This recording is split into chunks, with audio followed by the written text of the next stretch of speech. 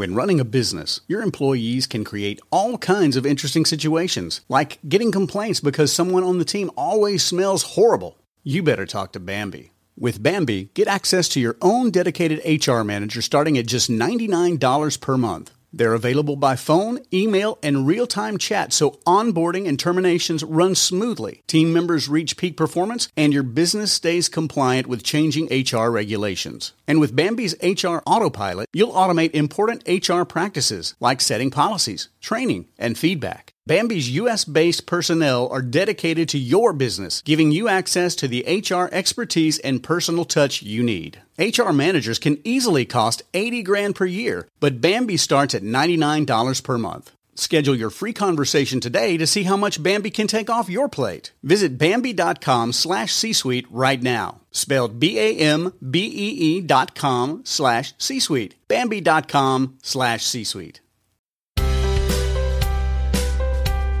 Hello, welcome to the Family Brain with your host, Megan Gibson. The well-being of one person in a family affects the whole family system. This is a supportive community to share research, resources, stories, tips, and life hacks to keep the family brain healthy. This is Megan Gibson, the host of The Family Brain. Sorry, my voice is a little scratchy. The allergies are getting to me these days. But I just wanted to introduce our next guest. I'm talking with Richard Weissbourd today. Richard Weissbourd is a senior lecturer at the Harvard Graduate School of Education and at the Kennedy School of Government. And he has a special focus on resiliency and this focus on social emotional learning programs within schools. He helps direct a organization called Making Caring Common. And I first found out about Making Caring Common when I was trying to do some research for a nonprofit I helped found, Project Brave. And I just was so impressed by the work he's doing. And what he's really working on through Making Caring Common is helping to bring social emotional learning programs into the classrooms by training teachers, getting administrators and educators aware of the research behind social emotional learning programs. Social emotional learning programs basically meaning not just focusing on did you get an A in math or can you read at a certain rate per minute, but focusing on the full development of children. How are they getting along with their peers? Do they know how to manage their impulses? Do they know how to label their feelings and have empathy for other people's feelings? All of these things that are not, on the test kind of thing. But I really enjoyed talking with him and hope you enjoy it as well.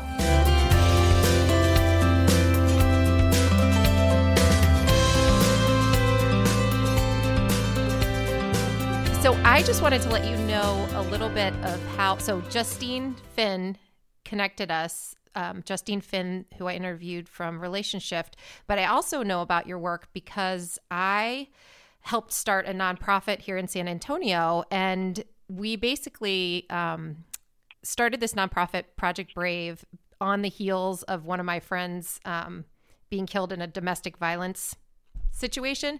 And we wanted to do something for kids to kind of increase social emotional literacy, although we didn't really know what that was at the time. And so I started doing a lot of reading and I came across Making Caring Common. So I am a big fan already because a lot of the work that you're doing with Making Caring Common is we're basically trying to copy you in a lot of ways, in simpler ways, but by bringing sort of social emotional literacy to schools.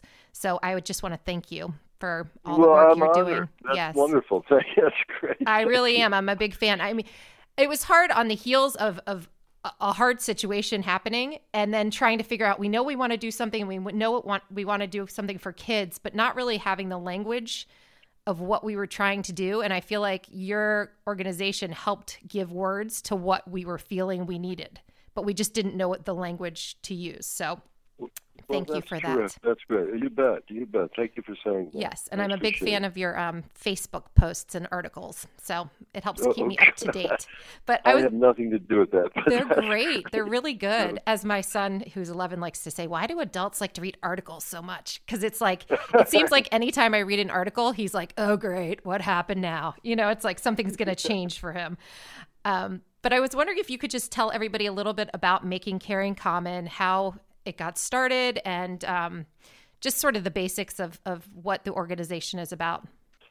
The Making Caring Common started about 5 years ago, and it was, I started with Stephanie Jones because of our concern about the degree to which we elevated achievement and happiness as the primary goals of child raising, and demoted or marginalized concern for other people and concern for the common good. That caring for others did not appear to be a priority anymore in schools or in homes. And that was coming up in our research. It was coming up in other people's research as well. Our mission has been to put caring for others, justice, empathy front and center in parents' minds and in the minds of educators, but also to give parents and educators concrete strategies for developing empathy, gratitude, self-awareness, a commitment to justice. So we've been working on both of those levels. Do you think that this has always been an issue, or is this something that has shifted in our generation changes?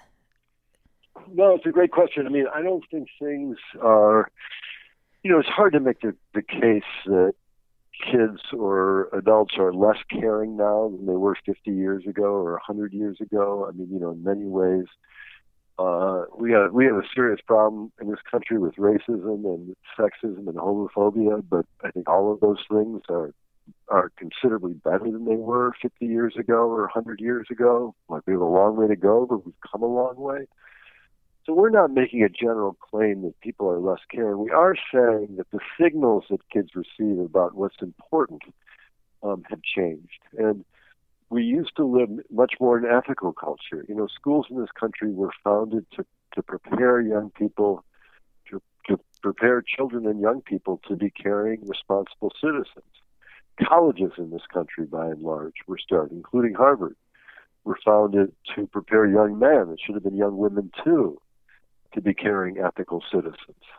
Religious institutions clearly have moral concerns at their center. And religious, I'm not saying something pro or con about any particular religion, but participation in religion is also way down. So these institutions that used to focus primarily, families, schools, religious institutions, on cultivating in kids concern for others, concern for their communities, really are no longer playing that role. And, we are living much more in a performance, achievement, success culture than we are in an ethical culture, and that's what's concerning. Yeah. No, I think it must have been on one of your articles in your Facebook blasts, but I remember reading something about how even if parents say that's what they care most about, oftentimes their behaviors and their actions and their questions and their way of interacting with their kids doesn't match up. Is that what you're still finding to be true? Yes, we are still finding that you ask parents what's most important in child raising, and we give them the choice between caring, happiness, and achievement. Most parents say caring, and they tend to put achievement third. But if you ask middle and high school students, and we've asked about 40,000 middle and high school students this question, what's most important to your parents, happiness, caring, and achievement, they say achievement. They put happiness second and caring third. So parents are espousing that caring is most important to them and their kids, but that's not the message kids are absorbing. It's that rhetoric-reality gap that we're trying to close. Mm-hmm. And it's interesting. I meant to look up her name, and now I'm forgetting. But the woman, professor from Stanford, who does the Challenge Success.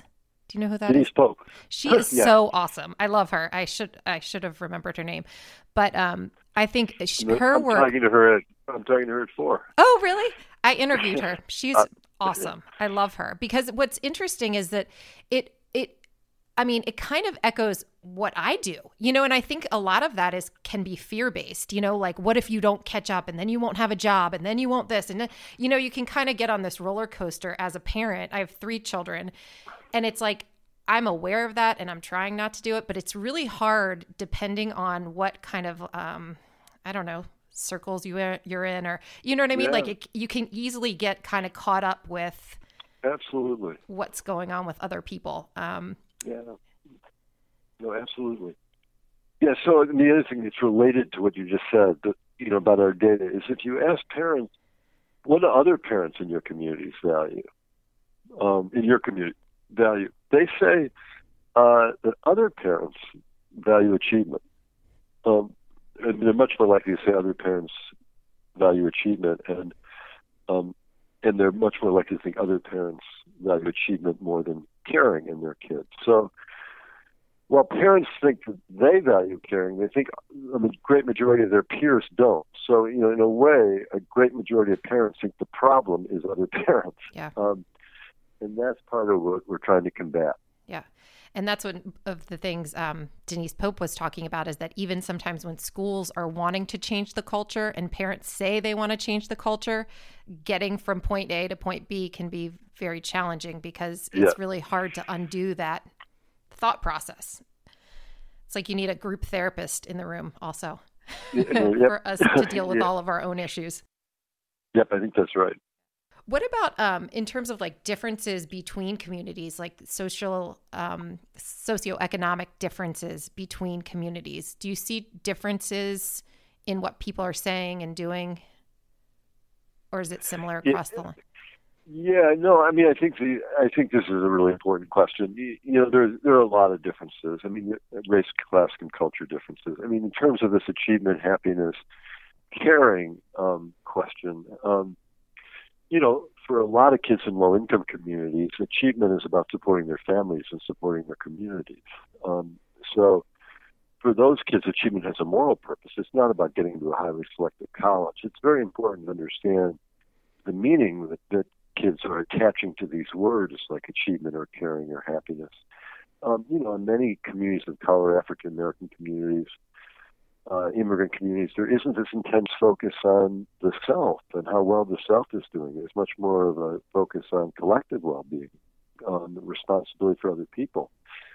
So, there's this idea out there in the airways that immigrant families are a threat to Americans' moral culture. But, I think immigrant families, in fact, represent in many ways what's best about Americans' moral culture. I mean, the sense of collective responsibility.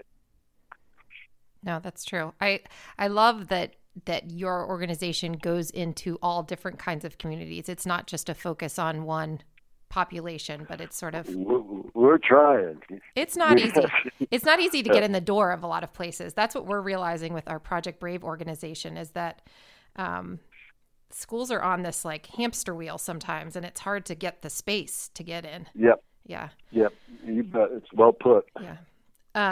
We've come up. I was talking to a man in Austin who helps run the social emotional learning programs in Austin, and he was saying, "Why don't you show up with some books, like kids' books?" And so that's what we started doing, and really, that's kind of our jam right now. Is we bring kids' books, children's authors, and we're sort of starting to move into like 7th, 8th grade level reading. And we've created conversation starters so that the kids, so even if they don't want us to show up and, have a lesson plan going, we can bring the books and the teachers can take the books and have a conversation around the books. So it's been a sort of easy way to come bearing a gift at the very least.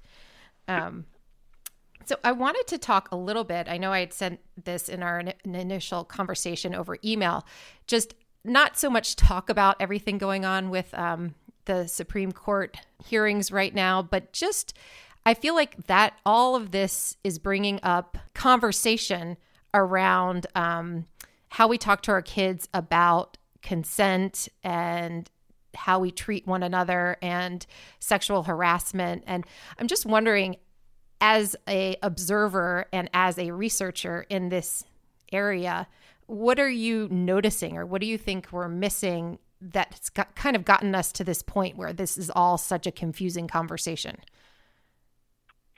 Well, our research is, is primarily about levels of sexual harassment, to a less extent sexual assault, mostly sexual harassment and misogyny, and the kinds of conversations that young people are having with parents and educators about sexual harassment, also to some degree sexual assault. And, the big takeaway is that, sexual harassment is incredibly pervasive. I mean, we did a survey of 18 to 25-year-olds, and 87% reported that they had been sexually harassed. That 87% of women reported they had been sexually harassed. There are other studies that, suggest that percent is even higher. And, lots of women, this is what the Me Too movement is about. A frightening number of women have been sexually assaulted, too. And the thing that's dismaying, the thing that's really troubling, is how few parents are having conversations with their kids about this. So, significant majorities of young people in our survey had never had a conversation with their parents about not pressuring somebody to have sex once they've said no, or not having sex with somebody who's so drunk that they're incapacitated. Basic conversations. Parents will share things with their kids, commonly, like be respectful, but they don't go beyond that to really talk about the many different ways in which you can harm somebody else. And a lot of boys don't know. We've talked to boys who say things, I thought assault was, pulling a woman into a back alley and raping her. They don't know that you can't have sex with somebody who's incapacitated by alcohol, or that you can't pressure someone after they've said no. And there's just basic knowledge we're not sharing with our boys. And that's going on in the schools, too. This is not a topic that sex ed typically takes on in any meaningful way. So, there's no place where young people are in conversation with older adults about this problem, and it's an epidemic. It's a very serious problem. We need a Me Too movement focused on middle school and high school. Middle school is probably where sexual harassment is the most pervasive, and sexual assault is also pervasive. And we're just not talking about it nearly enough. And, I just hope we have a national conversation about this. And the Kavanaugh hearing certainly brought it to people's attention. It's unfortunate that we needed the Kavanaugh hearings to get people to pay attention to it, and that the Kavanaugh hearings have been so polarizing. But it's just a critical issue to pay attention to. I think so too. And I actually grew up in the Washington, D.C. area and went to an all-girls Catholic school there. And so... where'd you go? Just out of curiosity. Georgetown Visitation. I spoke at National Cathedral, which I think Oh, yes. That's a beautiful school. All-girls? Yes, it is. Mm-hmm. Anyway, yeah. Yes. And so a lot of the places and the things that are going on, are familiar. But what's cool to me, outside of the horridness of all of it, is just that people are starting to have a conversation. I'm Facebook friends with a woman who is a nun, and all these former students are chiming in on her Facebook page. And it's just and it can get a little bit uncomfortable in some places, but at least people are talking about it. And I think as parents for our generation, it's making us realize we need to have these conversations with our kids when they're very young, and just kind of that it's an ongoing conversation. It's not one, isolated afternoon. And I think, so hopefully we're all learning something. It's an ongoing conversation. It's also a practice. It's really developing habits of respect, of tuning in, of listening, of asking for consent, of if checking to people to see if people are understanding an action in the way that you understand it. From early ages, it's really important to develop these skills in kids. Yes. This ability to attend to and appreciate other people, certainly including people of different genders, races, class, cultures. To be intentional about that. Boys can often empathize with other boys very well. What they can't really do is empathize with girls. Mm-hmm. And that's the issue. That's the bigger issue in some way. I just had a conversation with Michael Gurian. Do you know him?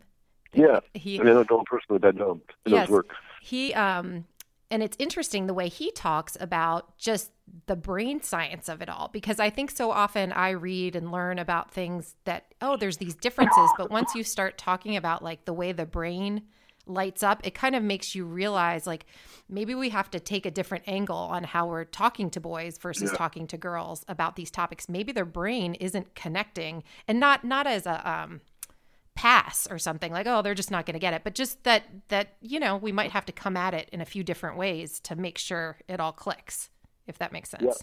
Yeah, it does make sense. Well, I'm wondering, I know you guys have lots of toolkits and advice for educators and students. In your travels to the different schools and different regions of the country, what do you think are the things that seem like it's an ongoing theme in all different places that your tools have seemed to be helpful in? Does that make sense? Like, what is there something that you realize like every school can appreciate this and it really seems to help? That's a great question. So, I think that we don't, first of all, unfortunately, we don't know a lot about, we know that a lot of people are picking up our tools. We don't get a lot of feedback on them. We get some feedback, but we have not done an evaluation, so we don't have any really specific feedback. I think that what we hear from people is that things like role play scenarios, and we have those, are very helpful. That a lot of times people don't know the words to use. So if you're walking down the hall and you're a teacher and boy calls a girl a slut or a hoe or a bitch, or says, I hit that last week, or, what do you say? And, I've given scenarios like this to lots of teachers, and a lot of teachers say they're going to be written off or they wouldn't know what to say. And, so part of this is sort of role playing, thinking about words you can say, thinking about, what are the roadblocks? What gets in the way of my intervening in a situation like this? And how can I get over that roadblock? So scenarios are helpful. I mean, one thing that I'm really hoping that schools do, and is that we just disseminated this, an audit, So, and by an audit, I mean, do kids in your building have someone that they will talk to if they're being sexually harassed or if they've been sexually assaulted? How do you know? And if you don't know, have you conducted any surveys? Is this a building where girls feel safe and LGBTQIA students feel safe? And how do you know? And have you conducted the survey? So it's an audit of about 10 or 12 questions that we think every school should be asking if we're going to take this seriously. And I think that's super important. I think it's just super important to get some data from students themselves. The adults have a lot of misconceptions about what's going on in the student population often, and that it's not hard. You can, with brief surveys that take 10 or 15 minutes, get good data about whether or not students are feeling threatened or safe, and whether there's certain, contexts, the hallways, the bathrooms, the buses, the sports fields, where they might feel particularly threatened. And whether they, have confidential, trusted people they can talk to who will be helpful. Mm-hmm. Do you ever think that schools are hesitant to do this because then they might have to do something about it? I do. Yeah. I mean, that's the hard part. And then what? If the adults in the building don't know how to deal with this stuff either because they haven't been taught, you know what I mean? Like, how do you teach what you don't know? I think that's an issue. I mean, it's an issue with a lot of things. I mean, I think a lot of public schools in low-income communities, you're raising an important issue. You can do surveys and you can uncover that in a lot of communities, that you can uncover problems that families have. In low-income communities, we often find a lot of kids, because their parents don't have resources, they're coming to school, they don't have classes. And they're having trouble seeing. But if you're a teacher, once you discover these things, you are responsible for dealing with them. I mean, right. So, it's your point. This is true in a lot of different contexts. And, but, the case we're making is, something like bullying became, which is a serious problem, has become, it's become a focus for lots of schools, and bullying is, significantly less common than sexual harassment. So, schools can deal with this, and there are strategies, and a lot of them are not heavy lift either. I mean, there are just things like getting on the same page, having all adults be on the same page, and, with some consistent set of messages. It's having young people themselves take leadership roles in preventing this. And it's, collecting some data and making sure that every young person has somebody to talk to. Yeah. And then I think what's interesting is that sometimes so you have the school system. I'm not trying to be negative. Let me just put that out there. But like sometimes you have the school system and you might have the counselor. So then I kind of feel for the counselor, right? Because they're the person everybody's going to, holding all this information. And I guess what I'm thinking is there just needs to be a bigger structure to support all of this, because imagine I'm the counselor in this school and everybody's telling me everything, but my hands are tied, Yeah, I mean, I think, this is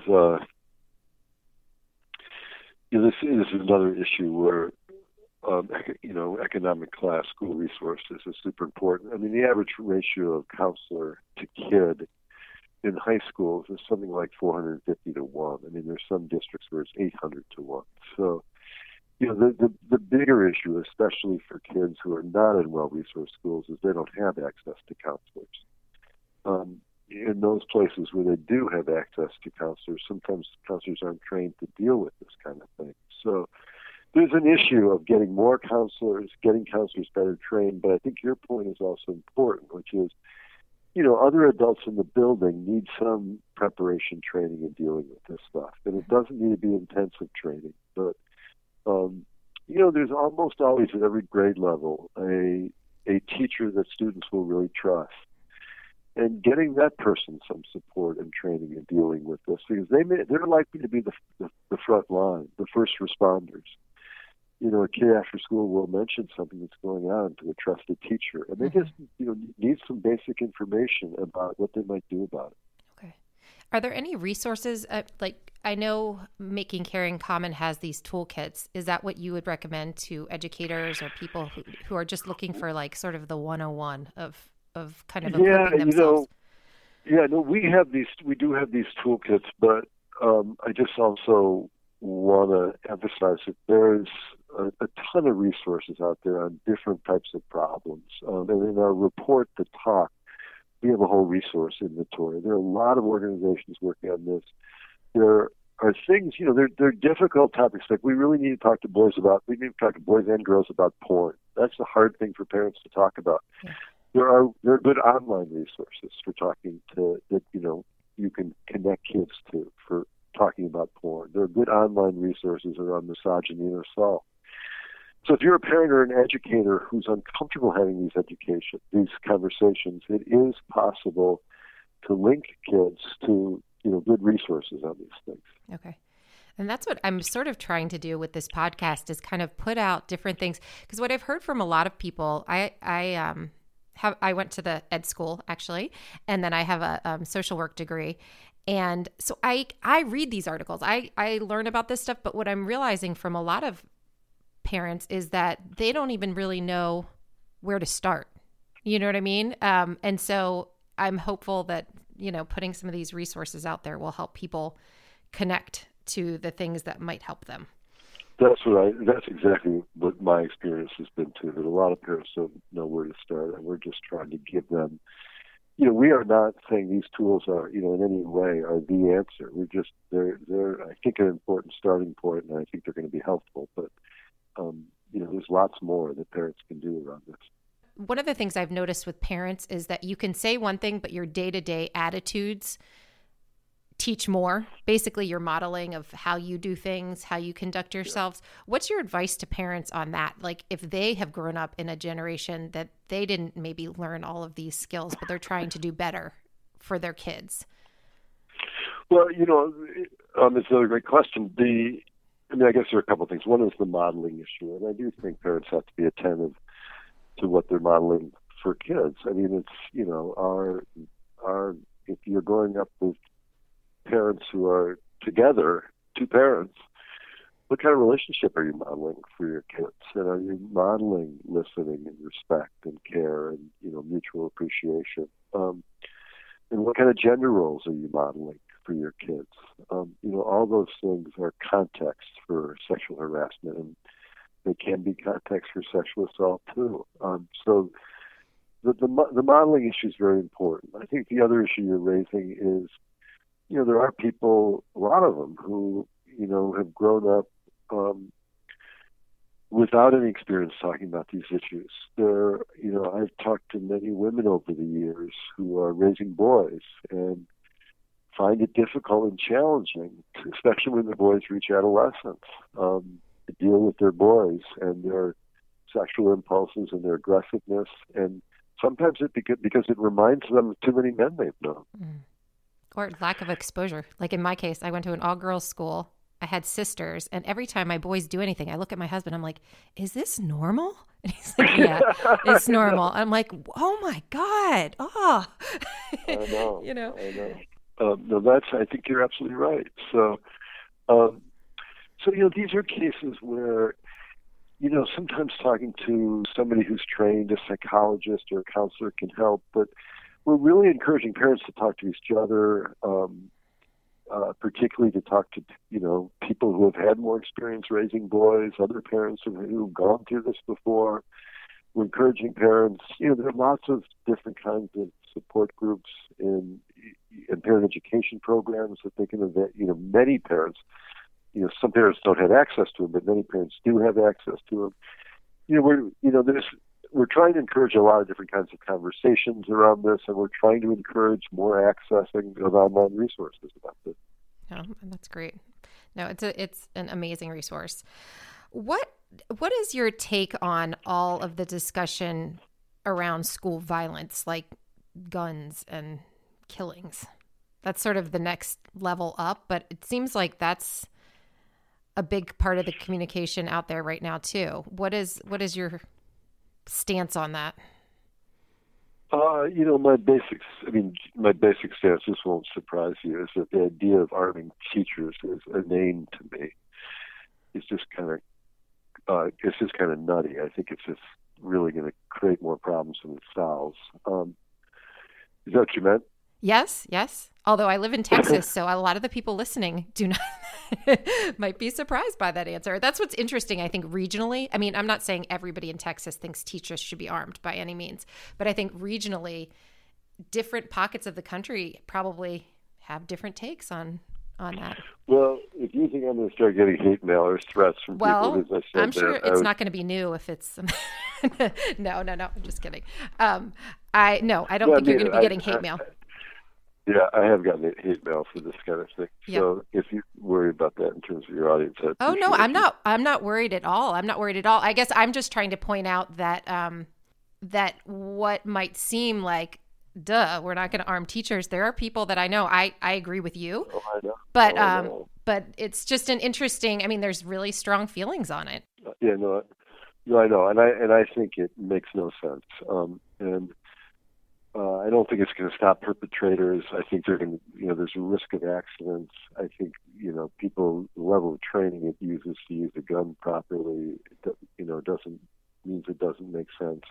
We're going to end up in a country where everybody's got a gun. I mean, it just doesn't make sense to me. And I think that, what does make sense is the best prevention we can have are really caring, inclusive communities where teachers are tuned into what kids are experiencing, where kids are tuned into each other, when there are early warning signs, there are people that kids can go to that are responsible and will take action. I mean, I really think it's in those community qualities that are going to be our best line of defense against this kind of problem. I think that's great. In a lot of these cases, there were early warning signs, and students knew about it, and things fell through the cracks, and we got to seal the cracks in a way to make sure that it doesn't fall through. Well, and that's, I think, also kind of why I asked the question. It was a little bit leading, but just that this is the groundwork. Like we're trying to fix the roof when the foundation is just crumbling. And you can't just can't do that. Yeah. One other thing that I know you get a lot of press about is your talking about college applications and how that's shifting. Could you just talk a little bit about what brought you to be interested in that topic? Yeah, so when I mentioned before the need to elevate concern for others and the common good, there are a number of different ways to do that. One is that there are key adult institutions that send messages to kids about what's important all the time. And colleges are one of them. I mean, they're always in their admission system sending messages about what's important. And I think the messages that they're sending now is that what's important to us is academic achievement, athletic achievement, donor status, legacy status. Those are the overwhelming messages. And given that those are the overwhelming messages, it's super important to send messages as well about the importance of ethical character, of honesty, integrity, concern for others in the admissions process. I mean, kids are getting the wrong set of values and messages from college admissions. And, we came out with this report. We got 50 colleges behind it. We now have almost 200 colleges behind it. And they are sending the message collectively for the first time that ethical character really matters to us. Mm-hmm. We hope to get more colleges on board, and we hope to get more colleges giving more weight to ethical character in the admissions process. So that's what that work's about. That's awesome. It's funny because I'm glad I asked that question because I have read about it, but in my mind, somehow I was thinking, oh, this work is to help parents and kids chill out about great academic success. But really it's the opposite. It's that the colleges are the leaders and they're setting the tone for all this other stuff that trickles down. Is that? We're coming out with our second report, which is also focused on high schools and what high schools can do. Okay. But I think they're very connected. I think colleges have to send signals about reducing stress, changing this balance from focus on changing the balance in the degree to which people focus on achievement versus other things like concern for others. And the high schools have a critical role too, a pivotal role. So. I actually do college interviews. And parents have a pivotal role too, but yes. That's a topic probably for another report. Yes. Anyway. I do interviews for Georgetown University for their alumni interview. I don't know if they're on your agreed upon list, but this was the first time that, before the admission cycle gets going, we always have someone from the admission staff come and do a meeting.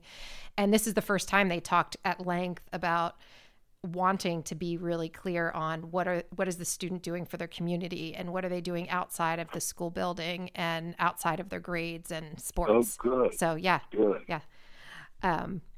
Well, I just want to thank you so much. I don't know if there's anything else that I haven't asked you about that you were hoping you would be able to talk about. I think you did a wonderful job. I mean, we got through we covered a lot of territory, so it was great. Well, thank you so much. And I have one last question that I usually ask the people I'm talking to, and that is about self-care. In all of this work and trying to help kids and help schools, I'm wondering what you do for yourself to make sure that you're keeping yourself healthy to be able to do this important work. Outside of doing interviews when you're not feeling good, but yeah, no, that's a great question too. I'm energized by the work. I think the work's important. I'm energized by my students and by the number of people who are engaged in this work. People like you, I mean that, who care about these issues. That really lifts me up every day.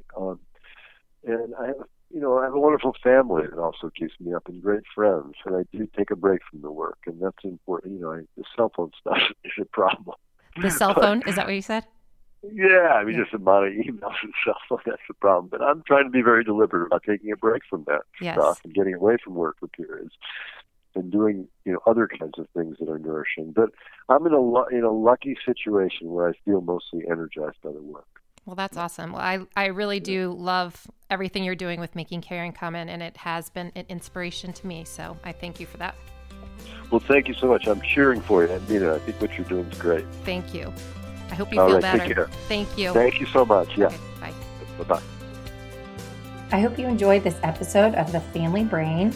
Please make sure you check out Richard Weissbourd's books. The first one that I'm super interested in is The Parents We Mean to Be: How Well-Intentioned Adults Undermine Children's Moral and Emotional Development. And then he has another book, The Vulnerable Child, What Really Hurts America's Children and What We Can Do About It. I hope you enjoyed this episode. I want to thank Game Day Media and thank you, Jill Goolsby, for doing the show notes. And we have a new role. Christina Galligan is our official quote puller. She is helping me find fun quotes from the episodes to load onto Instagram with a nice relaxing background. So thanks for all the help and hope you enjoyed this episode.